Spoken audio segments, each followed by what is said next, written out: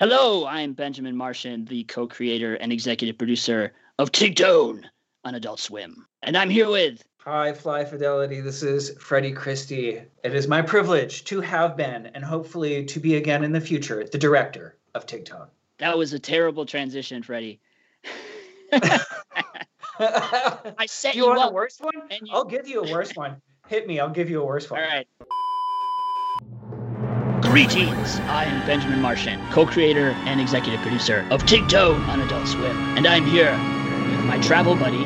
I am the travel buddy, and my name is Freddie Christie. And you are going to get an even better cross-transition introduction. Fly Fidelity. What more? The Queen demands it. A public subject.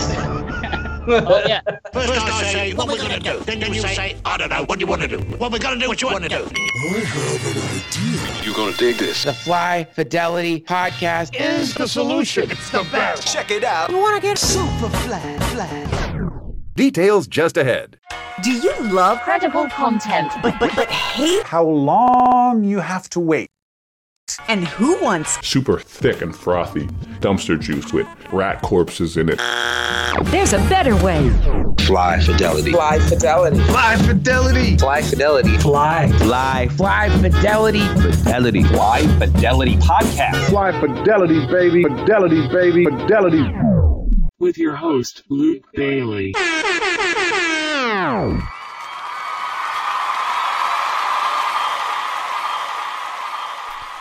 Fly Fidelity, credible content for incredible times. Welcome to episode 21 with special guest Benjamin Martian, the co-creator and executive producer of Adult Swim's Tigtone. We also speak to Frederick Christie, director of Tigtone, which is available to watch now on More 4 and HBO Max. Enjoy the conversation. So begins the grand battle of our age. A quest! The world is at stake! The world is at stake? More quests!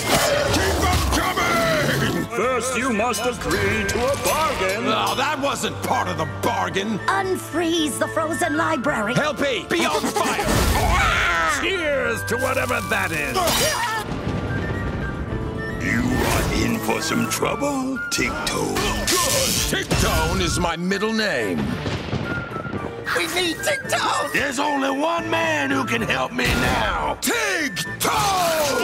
Help me!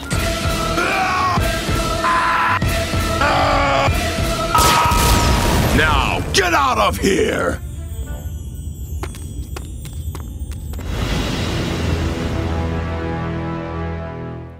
Can you take me through the earliest formulation of Tigtone, which would have looked a lot different than the show we see now? Talk to me about Tigtone and its origins as a live-action project. Yes, it was probably about 2004 or so. Andrew Kaler and I were in college together. It was our senior year, I believe. I know because the dates. But we were writing this fantasy project that was actually a live action feature, and it was called Jingus. And actually, the star of the feature was Prince Lavender, who was a very different iteration of the Prince Lavender that ended up in the animated series. But we just sort of got super absorbed in this fantasy universe that we were creating, and we were writing other shorts that took place within the same universe, and that all kind of had the same sort of skewed sense of logic and bizarre reasonings and plot devices and all that stuff. And one of the shorts that we wrote was with a character called Tigtone, who was kind of like a ranger type Aragorn kind of character, and he was just a total destructive murder hobo who didn't play by the rules. He was sort of like the worst person to play D&D with, who just ruins the game for everybody. and so we wrote this short called The Walkings of Tigtone, and we actually thought we could shoot it. We started to shoot it. This was kind of the early days of like consumer level digital cameras and compositing techniques and stuff. And so we were shooting. Well, we actually shot a bunch of stuff for the feature that we tried to get a grant for, and no surprise we didn't get the grant for the feature because it was just like so far beyond our means to produce as like two broke college kids with a camera and some blue and green sheets that we were trying to like do these shots with. Anyway, so we did have, I think I remember we actually had somebody cast as Tigtone. I made some props for it. Like I made Tigtone's quill, and one of the props in the short was like a staff of shaking that had, it was just a staff with a bell on the end of it. So I made that. We had like Tigtone's costume and everything, but we only shot like one, like fraction of a scene before we realized like we just can't do this. This is just not going to work. So that was when, kind of a couple years went by, and then Andrew started to develop this motion capture technique, because what we wanted like, we were basically like, why can't we just make fantasy art come to life, like Magic the Gathering cards come to life? So that was like the spring off for Andrew to then play around with this motion capture technique, and then basically slap 3D motion capture onto 2D images. And then that's when Tigtone, and Tigtone was the natural character to do the tests with. It was all a test that Andrew was doing at first that just kind of snowballed into a short. And the natural character to try the test out with was Tigtone, because we had already kind of advanced with that character as the live action short. So he was just like, oh, well, let's just try Tigtone and see how that works. So, and then it just built and went from there, and it became the Begun of Tigtone, which is the short that we put up on YouTube. If I could jump in on that mocap technique, Luke, I think like you look at Tigtone these days, or like, anyone looking at Tigtone these days might be kind of like, you'd look at it and you would kind of immediately recognize that it's some kind of like motion capture, facial recognition thing that we've all become really used to seeing on TikTok and Snapchat. But when I said 5-ish years ago, when I saw this thing that Andrew had done, like that wasn't really being done at the time. And like what Andrew did technically as an animator was extremely innovative and extremely bizarre. Yeah. To the like, and I, at the time when Tigtone, rolled across my desk at Titmouse, I looked at it, and at that point I had like a dozen, maybe 15 years of professional experience in the animation industry, like mostly in 2D, but I know what CG is, right? Like I'm not, they're not foreign concepts. I looked at Tigtone and I practically threw my hands up and was like, I'm done, because I don't know how animation works anymore. I don't know how this guy did this. I don't know what I'm looking at. I think I might be obsolete. Yeah. Well, that's what's crazy though, is like it did like kind of just barely predate the like deep fakes, the like deep fake facial recognition stuff that you're seeing right now, where you're seeing like people bringing the Mona Lisa to life and singing the Macarena or whatever. And I'm like looking at this stuff and going, oh, looks just like Tigtone. Like,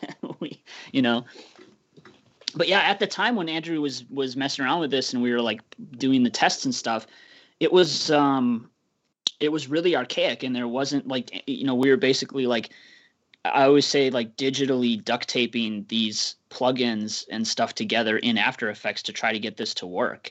And it was like, gluing the dots on the face and then holding really still and performing the acting to the lines that we had. And it was what's so funny about it is that like the whole process is convoluted. Like it doesn't need to exist. There's no reason anybody would do 3D motion capture and then stick that information onto a 2D image. The reason you do the 3D motion capture is so you can move your characters in 3D, but Tigtone can't even turn his head. Yeah. So what were some of the challenges in navigating such an evolving technique, with this show? Were there many challenges along making Tigtone together? Just to hop back to the origin, there was the last piece of that origin story puzzle was the getting it to Adult Swim, which was Blake Anderson's fault. So we put it up on YouTube, and then it inadvertently got into the hands of Blake Anderson, who then just sent us a message, an email, and said he wanted to walk it into Adult Swim as a show. So we were extremely lucky in that we had Blake as sort of our guardian angel to get it in front of Adult Swim. So Blake is an extremely radical guardian angel. Yeah. He swooped down in his Jeep Wrangler. Well, let's talk about Adult Swim. How much freedom does Adult Swim give you? Have you ever been reined in on anything for TigTown? Our notes were incredibly lax. Like they really were hands off, and they only knew when to step in when they had to step in and say something. And it was like very rare that they were giving us notes that were anything beyond very minimal. Like they were so, it was great. It was, they're so hands off, and that's why they get the content they get as far as creator driven, unique shows. I can't think of anything that was major. We had like one story note at one point in season 1 that was kind of a lot, but other than that, they were super hands off. And it's like the notes were like, today's notes are we have no notes, and that was it. Our note is great job. They were, although Ben, I will remind you that the network did have one very early note, which was to give TigTown a sidekick. This is true. I mean, they did like preface it by saying, look, we know this is, can we swear on this podcast? Of course. You encourage it. Of course. We know this is a shitty network note, but he needs a sidekick. And we were like, no, TigTown doesn't party well with others. That's the whole point. He can't have a sidekick. He just doesn't operate that way. And it was so like, we were so anti that. But we worked it, and at one point the idea was that his journal was going to talk to him or something, I think was like, and we immediately were like, no, that's just terrible. So we came up with a character, and we were like, let's just come up with a sidekick that we hate and that TigTown can literally tear apart every episode. So we came up with this character who has regenerative powers so that we can just destroy it every episode, and just kind of like a middle finger to the note. And let's give it the dumbest name possible. Let's call it Helpy. And so that was where Helpy came from. And as soon as we started writing Helpy, we just like fell in love with Helpy, and the network was totally right. And, so hats off to them. They seem to know what they're doing. It's like they make shows for a living. I don't know. Yeah. First rodeo. One of the things that I loved about, I had so much fun watching Helpy get born from that design process. Because I remember so many of our conversations were kind of like revolving around like really annoying like 80s animatronic, like E.T. knockoffs, right? So like Mac and Me and like Munchies, and like, there's some like, there's some Henson influence in there, but we were kind of trying to make like I felt like we were trying to make the most cynical, like network note creature that you could think of. Like, what if a bunch of network executives got together and like soullessly tried to make this thing that would appeal to children? And then like we played ourselves, because like I love Helpy so much. I love Helpy so much, and Helpy turns out to be like such a fun and endearing character. And I think the design came out really great too. Yeah. We've always thought of Helpy as like a Henson animatronic. So talk to me about the conversations informing these episodes, specifically between yourselves. What kind of conversations are you having together that, would inspire these stories? Ridiculous ones. Let's talk about those stories. Ridiculous. It was always so funny, because like we'd be in the writer's room, and I'd take a step back and like look at us from a different perspective, and see that we were like sitting around this room, a bunch of grown men, trying to figure out how you would rub magic off of a wizard's corpse. And like As you do.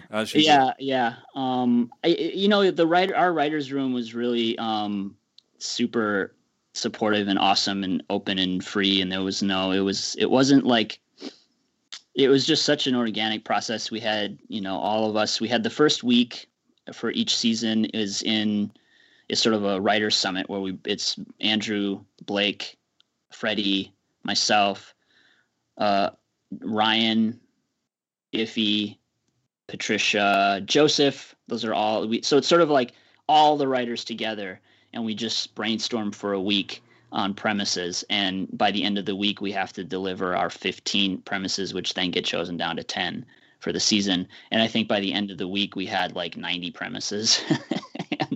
And then the other writers go away, and then the five of us, Freddie, Andrew, Blake, and I, really like Andreas. I'm forgetting Andreas, our story editor. We really dive into it and like combine premises, and some of the conversations are really like, it's very crafted, like it's a very the writing's very intentional, and there's a lot of things on the show that we can't do, that we don't allow ourselves to do, just as far as like maintaining the tone of Tigtone, the Tigtone tone, which is like very much a reduced tone we're talking about, isn't it? You had to have this reduced tone to maintain, this absurd comedy in it, right?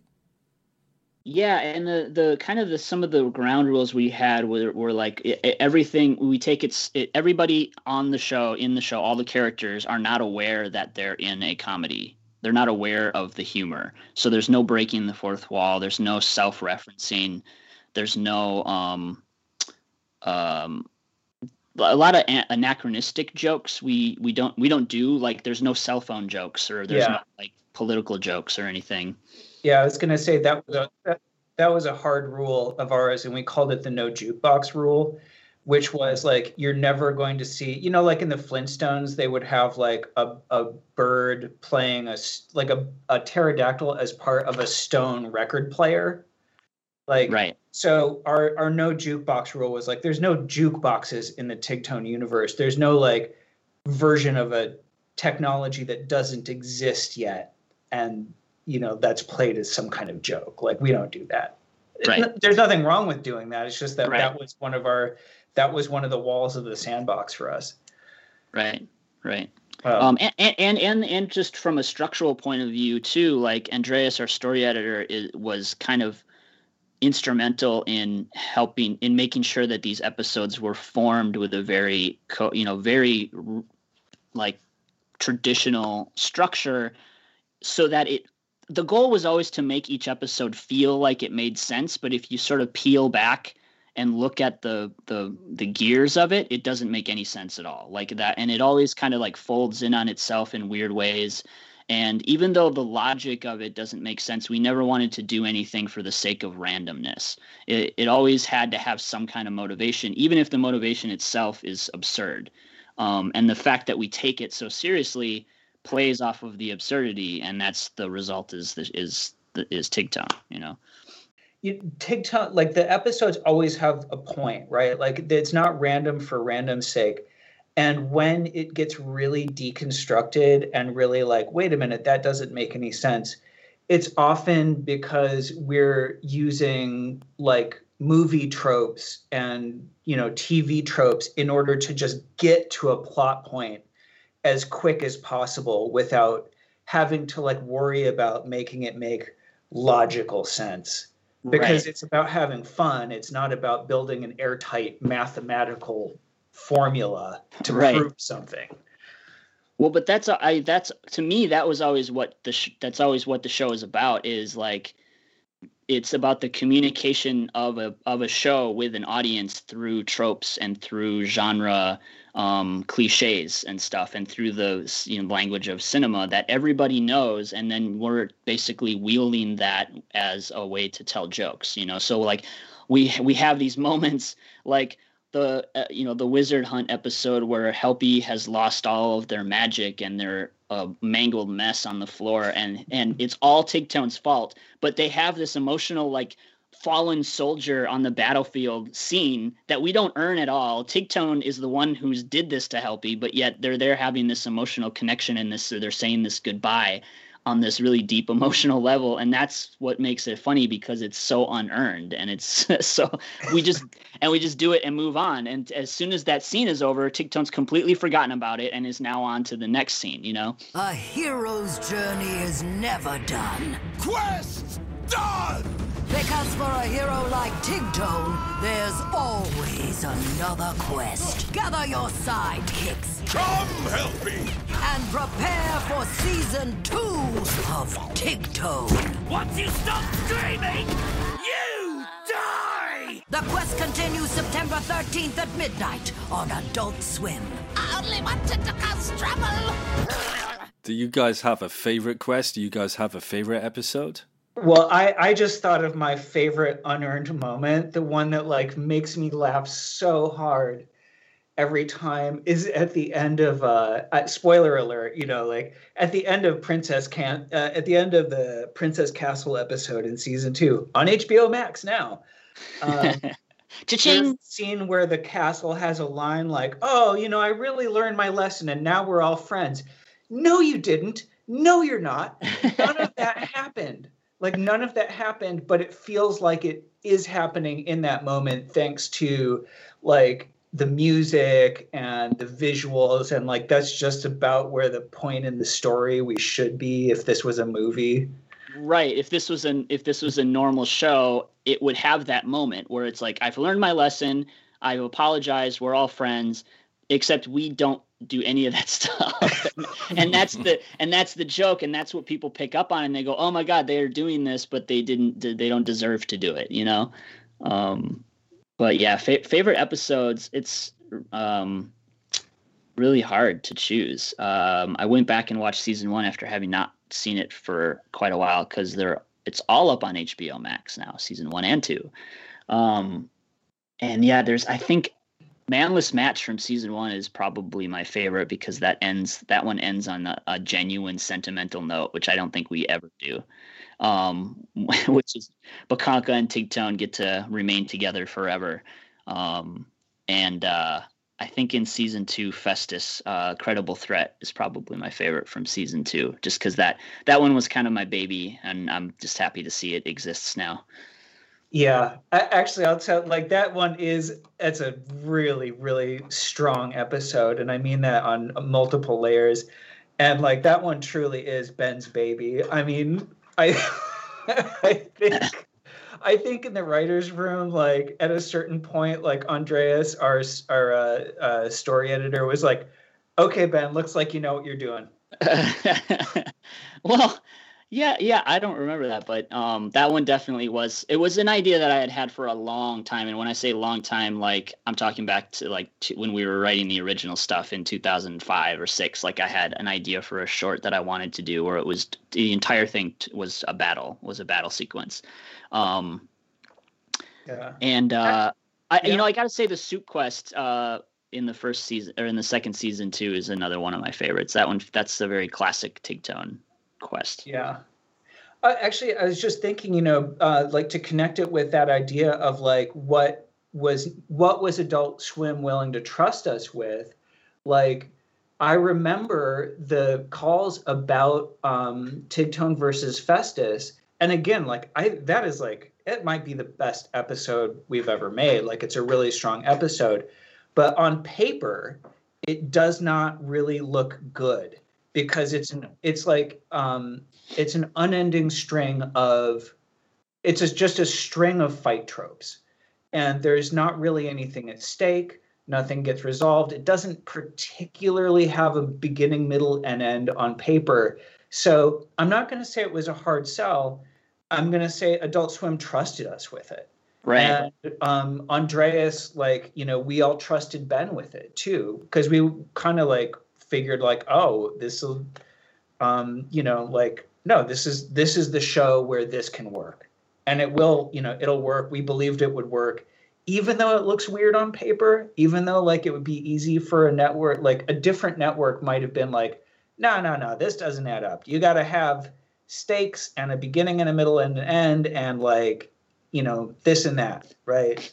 But they didn't. So that's very true. That's a good point. Yeah, it's also one of those. It's because you're that episode particularly relies on the production of the episode to sell the jokes and to sell the tone. Like, it doesn't make sense until the right music is put in.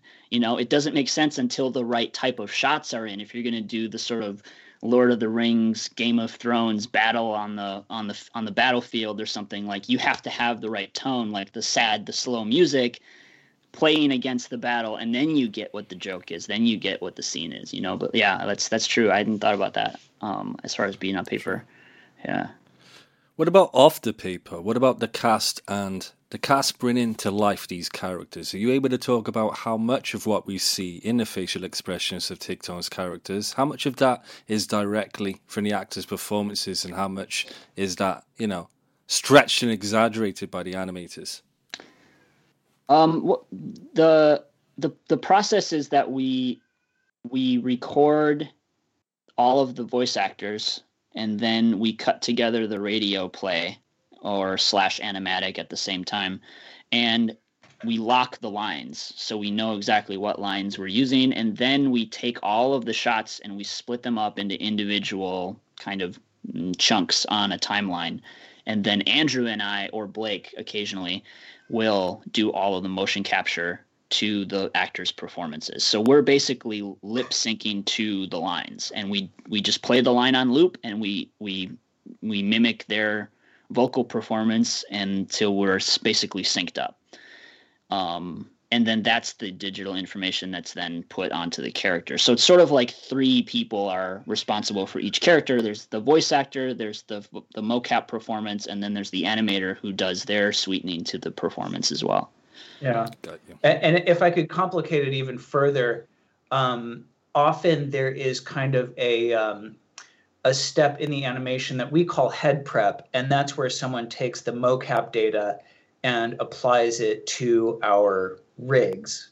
We call our rigs are called rigs. Sorry. The faces that are set up to be animated by the mocap are rigged, and so one of the animators applies the mocap data to the rig, and that process has its finicky, noodly little things with it, right? So that base is then passed on to an animator who may also push the expression a certain way, one way or the other, fix the eye direction or do a couple other things. So ultimately, fundamentally, it is not the actor's performance is captured. There's a lot of hands that touch it to get to the end. And then, and then there's the creative feedback from Ben and Andrew and myself to the animators, hey, please push this expression this way or that way, or fix this eye line, or, whatever that is. Right. Absolutely. Sorry, Andy Serkis, to rain on your parade, but the animators do a lot of work. Having said that, though, I do notice, I can tell watching the show, I can usually pick out who is doing what motion capture based off of our facial tics. I can tell, not only because it's I know it's either Andrew and I, or I remember what characters we're doing, but I can tell when it's Blake doing a performance because he's got a different facial tic than I do or whatever. Right. And we did do, the only time we did some shots that didn't have mocap, I don't know if you remember, Freddie, we had some, I'm not going to say what episode or what shots, but we had some shots that we didn't have time to go back and do mocap for. We had to do some pickups. Oh, yeah.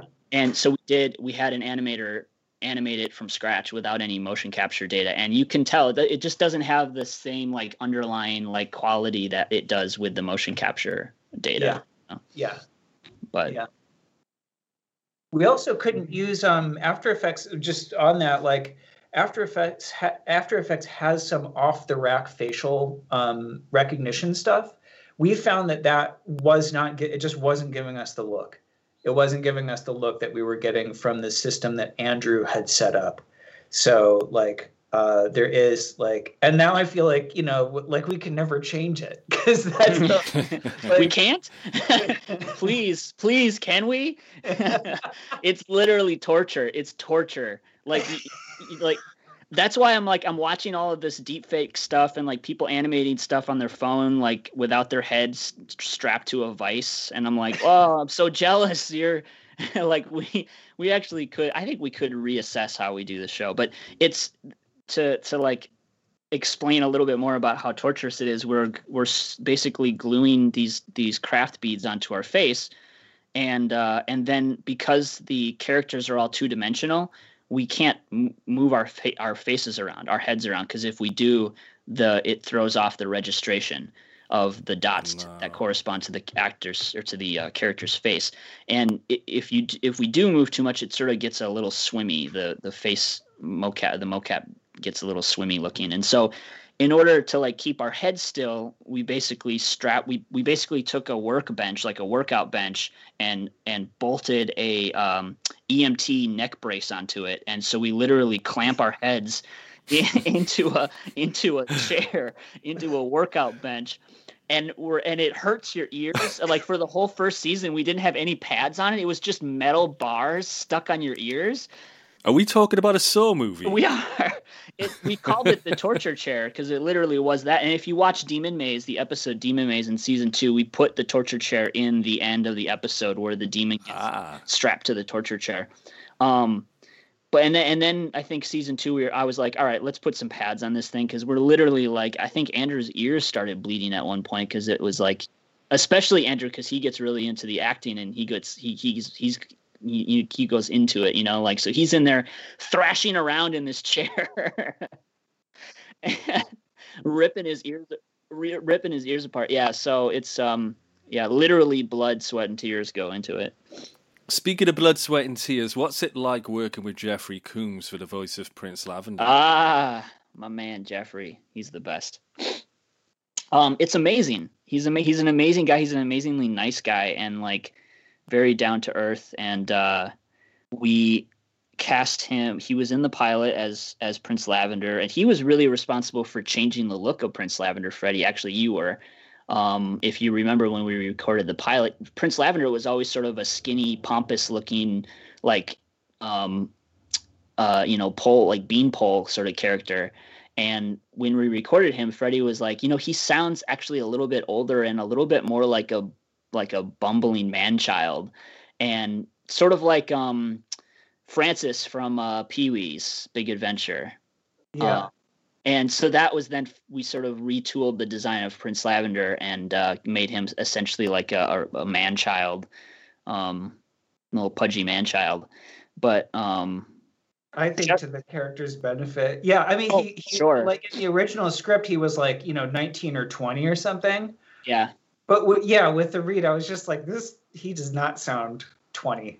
Jeffrey Combs has this thing where it's this unique brand of cadence that only Jeffrey Combs has. It's like Jeff Goldblum or William Shatner, where it's like nobody else can do what they do. And Jeffrey Combs just has this incredibly unique way of delivering lines and the way of like processing, of like expressing information. It's just endlessly entertaining to me, and I want to work with him on everything from here on out. But like I was a little nervous to like meet him at first, of course, because he's such a. I've been watching him since I was a teenager, like in Reanimator and all that stuff, and Star Trek and everything.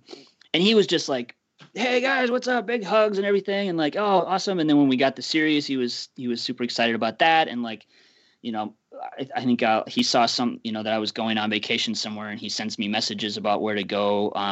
He's like, "Oh, I've been there before. Go check out this restaurant and stuff." And he's very cool. I remember with the one episode, Wine Crisis, when we had him.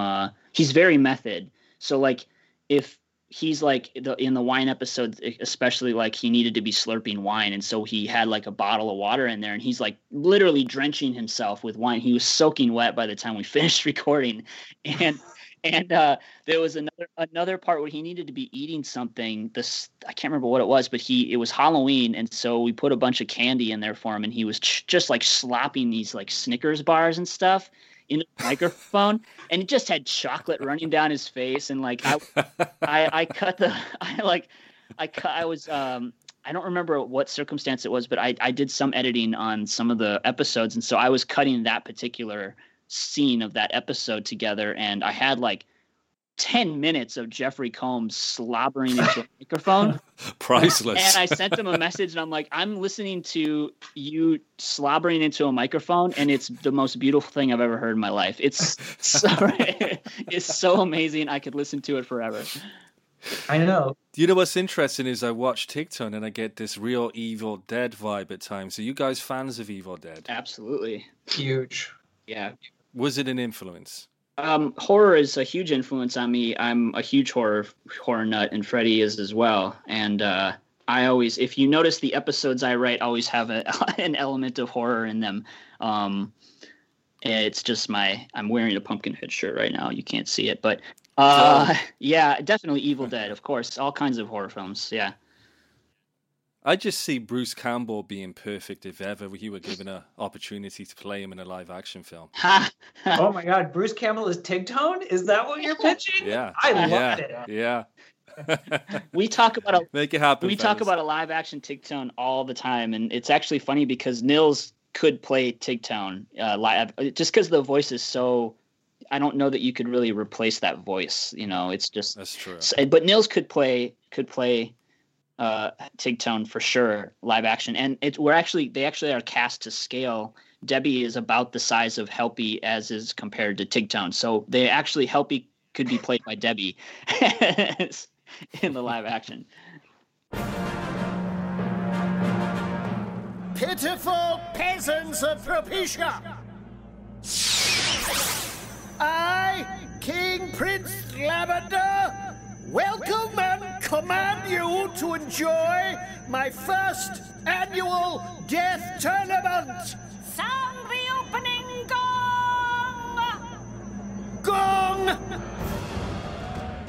My betrothed, Tigtone is the only one who can stop us. Do you think he'll come? Fret not, Spacers. Our trap is set.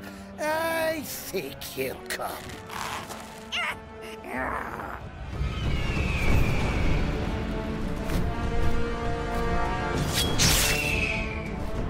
Oh, that must be him now. Yes. And once he's dead, we'll be able to get married, and then we'll be powerful enough to conquer this entire world, and then destroy it! Oh, I like it a lot! Andrew Curler once described this show as his hate letter to his love of fantasy. Can you guys talk about your love of fantasy and memories of fantasy as a genre? What are your earliest memories of fantasy? Dark Crystal. Dope. Yeah, I'm a huge Muppets fan, huge Jim Henson fan, and I remember that was sort of this weird experience of like watching. I think I saw Dark Crystal before Labyrinth, and I remember watching it and having this feeling of like, I know this is Jim Henson and I know that this is Muppets and Puppets, but I'm like very uncomfortable. Why am I like? Why is this creeping me out so much? Why did Jim Henson make this? And I was like intrigued and terrified. I had when I was a kid, I was less into fantasy and more into science fiction. I mean, they're kind of the same thing, but I remember one of the movies that really affected me when I was, a young teenager was Nelvana's Rock and Rule. That weird old 80s like sci-fi fantasy post-apocalyptic movie that really affected me as far as like that tone. Right. Well, there's something kind of awkward about especially like the fantasy movies from the 70s and 80s, like the writing and the pacing is all kind of like, if you watch like Last Unicorn or like Wizards or something, there's like a lot of the Ralph Bakshi stuff has that like awkward pacing where the timing feels off, but like just perfect and stuff. And I think, for us, like we love we never ever are like making fun of fantasy. I've said it before and I'll say it again. Like we're having fun with fantasy. We're not making fun of fantasy. And I think there's a difference. That's the big difference. You watch something like, another sort of quote unquote fantasy comedy and they're like making fun at the expense of the genre. And I'm not really into that. The same way I'm not really into horror movies or horror shows that like poke fun at horror because I love it. Why do I want to, like Evil Dead's a horror comedy, but they're not making fun of horror. You know, there's that element to it. And we're always super aware of that, you know, and like I think what Andrew means when he says our hate letter to our love of fantasy is that we're aware of like the flaws of the fantasy of the fantasy genre, especially like the movies from the 80s and 90s and stuff. And we still love them, and that's sort of like this kind of convoluted relationship we have with them, you know. Yeah, I think maybe the hate letter part is more about using the show as a chance to kind of like, you know, like scream in a kind of punk rock way, right? Like, you know, there's it's a very violent show, and the violence is played for comedy. And then like sometimes honestly, like I feel like Tigtone really is just like, you know, howl, right? It really is just kind of like an existential like scream into the void. Not to get like too deep. I mean, it's an Adult Swim comedy, right? But like at the same time, there is some stuff in there where there's just like there's just raw expressions of pain and anguish that are just there because they're there, you know? Right. Because we're artists, and sometimes it comes out like that. Right. Talk to me about the inspiration behind creating this universe for Tigtone.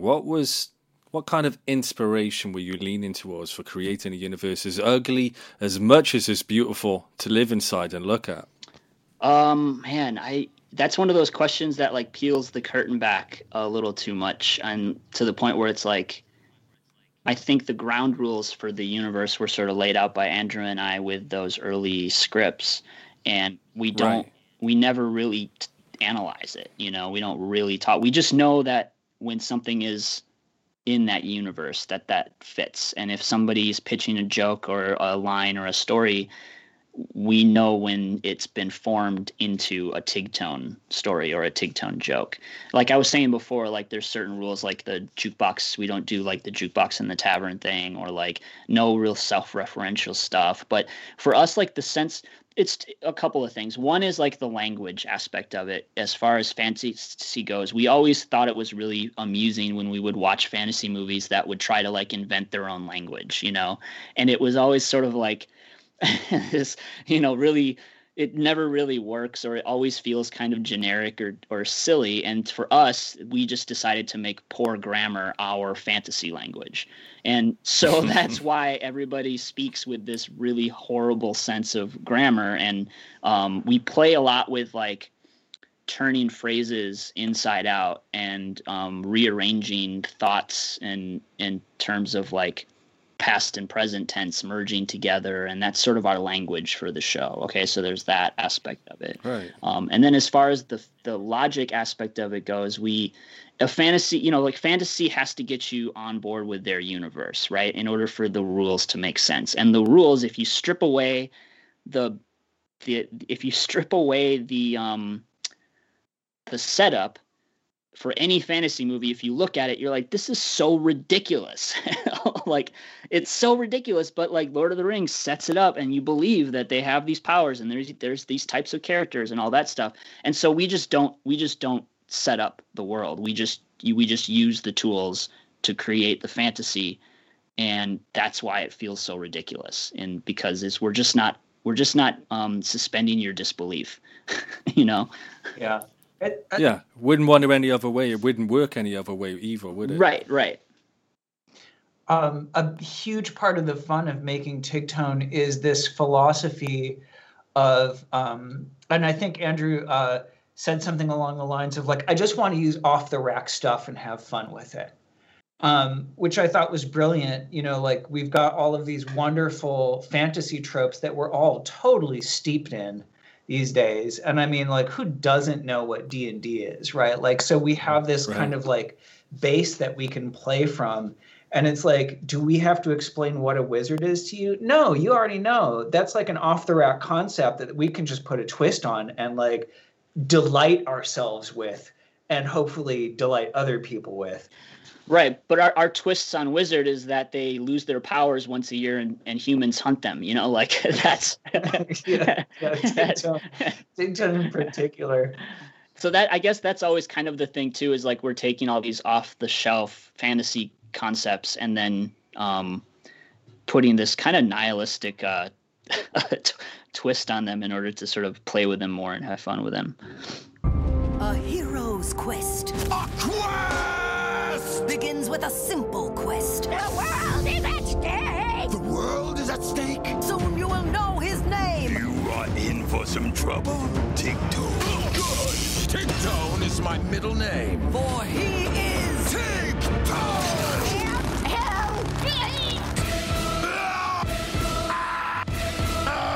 The quest begins tonight at midnight on Adult Swim. We mull over every line, really. We really do. And like, because a lot of lines, they need to be delivered in a very specific way in order for it to make sense, in order for it to work. And so we do, the actors get a lot of, they get to play a lot and they get to bring a lot to the table. But sometimes there's occasions where, we hate anybody a line reading, but everybody knows on the show when they come in, they're like, okay, there's going to be some lines. And I think everybody in season 2 by that point just could recognize where a line was that they were going to need a line reading for. Like Debbie would be like, I have no idea what this means. I need you to give me a line reading. I'm trying to think of like an example off the top of my head of like, I am too. It's that kind of thing that you and Andrew would like really have fun with, where it was just like picking apart like the dumb rules of English, right? Like you would be the person who would do that, wouldn't you? Be that one who would? Right. Or like another example is like in the Credible Threat episode, and this was an Andrew line that he just came up with on the spot. At the end when Lord Festus and Tigtone are two giant heads, and Festus is surprised that Tigtone is still alive, and Festus is like, Tigtone? And Tigtone's original line was, that's, what did he say? I was like, that's the first that's the first. What did he say originally that I wrote? I can't even remember because now the new one. I think he said like, that's the first right thing you've said all day or something. And Andrew was like, he should just say that's the first thing you've said all day, and that's what he says. That's the first thing you've said all day, and it's like doesn't make any sense. But it's because it's that moment in every other movie and every other show. You know that moment, and so you know that we're doing something. We're off the rails in that moment, and that's where the comedy comes from, or Tigtone saying, I don't make the rules, I am Tigtone, like that's another one where we're taking that phrase, I don't make the rules, I break the rules, and we're just slapping Tigtone into it. We're talking about a brain trust of collaborators, and it goes without saying that you're absorbing each other's influences, and you're learning things about each other along the way. What was it that you both taught each other making Tigtone? I'll jump in on that. Like I had an enormous amount of fun working with Ben, like on season 1. Horrible time on season 2. I'm just season 2. You were circumstances didn't permit you to be around as much. I know. But like Ben and I just spent a lot of hours together on season 1, and like. I come from animation, and Ben comes from film. And I just learned so much working with Ben making Tigtone, because Ben was bringing so many great like film ideas, which like I don't get to play, like historically I didn't get to play around with in animation very much, because animation tends to be so much flatter and less cinematic than what Tigtone is. So that was like, I felt like I got to go to film school for 4 years over the course of 6 months. It was great. That's awesome. Thank you, Freddie. It's funny because I actually feel like I was going through film school too, because this was my first time doing production on this level. And so it was sort of like all of the stuff that I have been educating myself on, I'm now able to sort of put to work. But I would say the exact opposite. Not the opposite. I learned nothing from you, Freddie. That's what I'm trying to say. I would say that I'm on the other side of that coin, where I had never worked in animation before, and so I came into it with no experience in animation. And the same way, like I learned so much about animation from Freddie, and just like how you compose shots and how you sort of work storyboards, and also like delegating work to a team of people as well, and communicating ideas throughout the different departments and stuff. But really just like the language, like how you put together animation and how you tell stories through storyboarding, and how important that is, because Freddie's the director, and he's like very hands-on with the actually creating the shots. And it was a new process for me as well, which I was sort of like holding on to Freddie and everybody else there too, in terms of the working order, the process, the workflow, because animation is kind of the opposite. It's like backwards from live action, where it's like you shoot live action coverage and then you assemble it in the edit. And well, with animation, you basically do the editing first and then make the shots, but yeah, I think everybody was just learning from everybody, because we were all like in the writer's room too. Like everybody was bringing their own unique experiences, and just sort of it was great to see that this thing that Andrew and I had is now no longer ours, it's everybody's. That's, I think that was like the greatest thing, was to see everybody contributing to it and making it their own. What was it you learned from Chris Pranosky making this? I've got a Chris one. I've been at Titmouse for over 11 years now, and like the first or second week I was there, like this is back when Chris would be like walking around the 20 or so animators that were like in the building. And I really wanted to do a good job, like I was new to the studio. I was doing like layouts or, some relatively low tier job there. And I was like, oh, Chris, do you want these in a PNG format or JPEG, or what is the pixel dimension? And Chris looked at me and he's like, just make it look cool. And from that day, I was like, I will do my damnedest to make it look cool. That is the best direction I have ever received. Yeah, Chris. It was funny because when we were Titmouse was the first place we wanted to go to. It was like that was the number one place to go to. And so I remember when we had that first meeting with Chris P and Antonio, and I think Ben K was there. Yeah, he was. And we sort of were telling them how the show was made. And I remember very specifically feeling like we were going to walk in there and they were going to say this is not how you make a show. You don't do this. This isn't right. This is crazy. We can't do this. And so we went in there, we had the meeting, we told it to him, and Chris was immediately just like, this is not how you make a show. This is crazy. Let's do it. And so I was like, he always was like that champion of like, yeah, just do it. Let's see if it works. I also learned how to do a pretty good Chris P impression. I don't know. Nobody ever talks about Chris P without doing his voice. It's so great. That's true. But yeah, they were amazing, and it was just sort of like no question about it. It was just like immediately went into R&D and figured it out, and that was, Chris P was like, yeah, let's do it. What about outside of Tigtone? Do you guys have any plans to collaborate on another project yourselves? Yeah. Yourself and Frederick. But yeah, Ben and I have definitely kept in touch. Actually, during Tigtone, Ben hired me as an actor in one of his shorts. That is correct. Yeah, when we were doing the pilot, right? Was that it? Yeah. Was it? I think we were it might have been No, it had to have been the pilot, because there was some crossover time when I was I was producer at Mashable Studios, right? And that's where I did that. That was for one of the series that I did over there.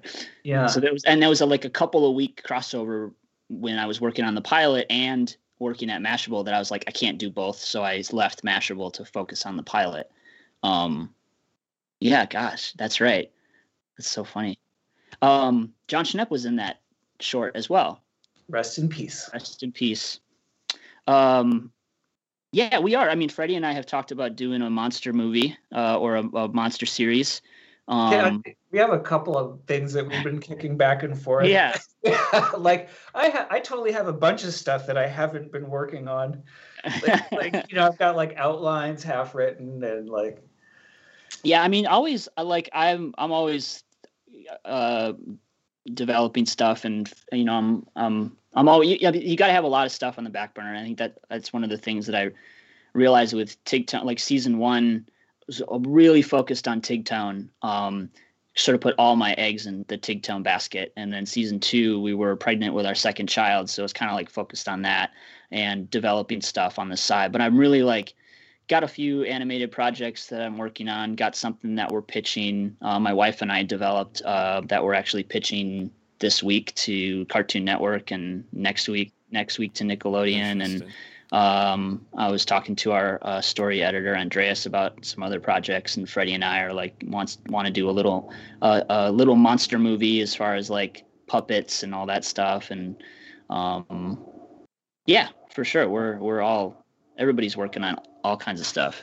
Chirp. I wish I could show my appreciation for this podcast. I wish I could respond to it somehow, or be notified in the future when Fly Fidelity updates, because it's so great. But I don't think there's a way I can do any of those things. Uh-oh. You're wrong. Subscribe on Spotify, Apple Podcasts and SoundCloud and never miss an episode. Find us on Twitter, Instagram and Facebook. My peoples, are you with me where you at?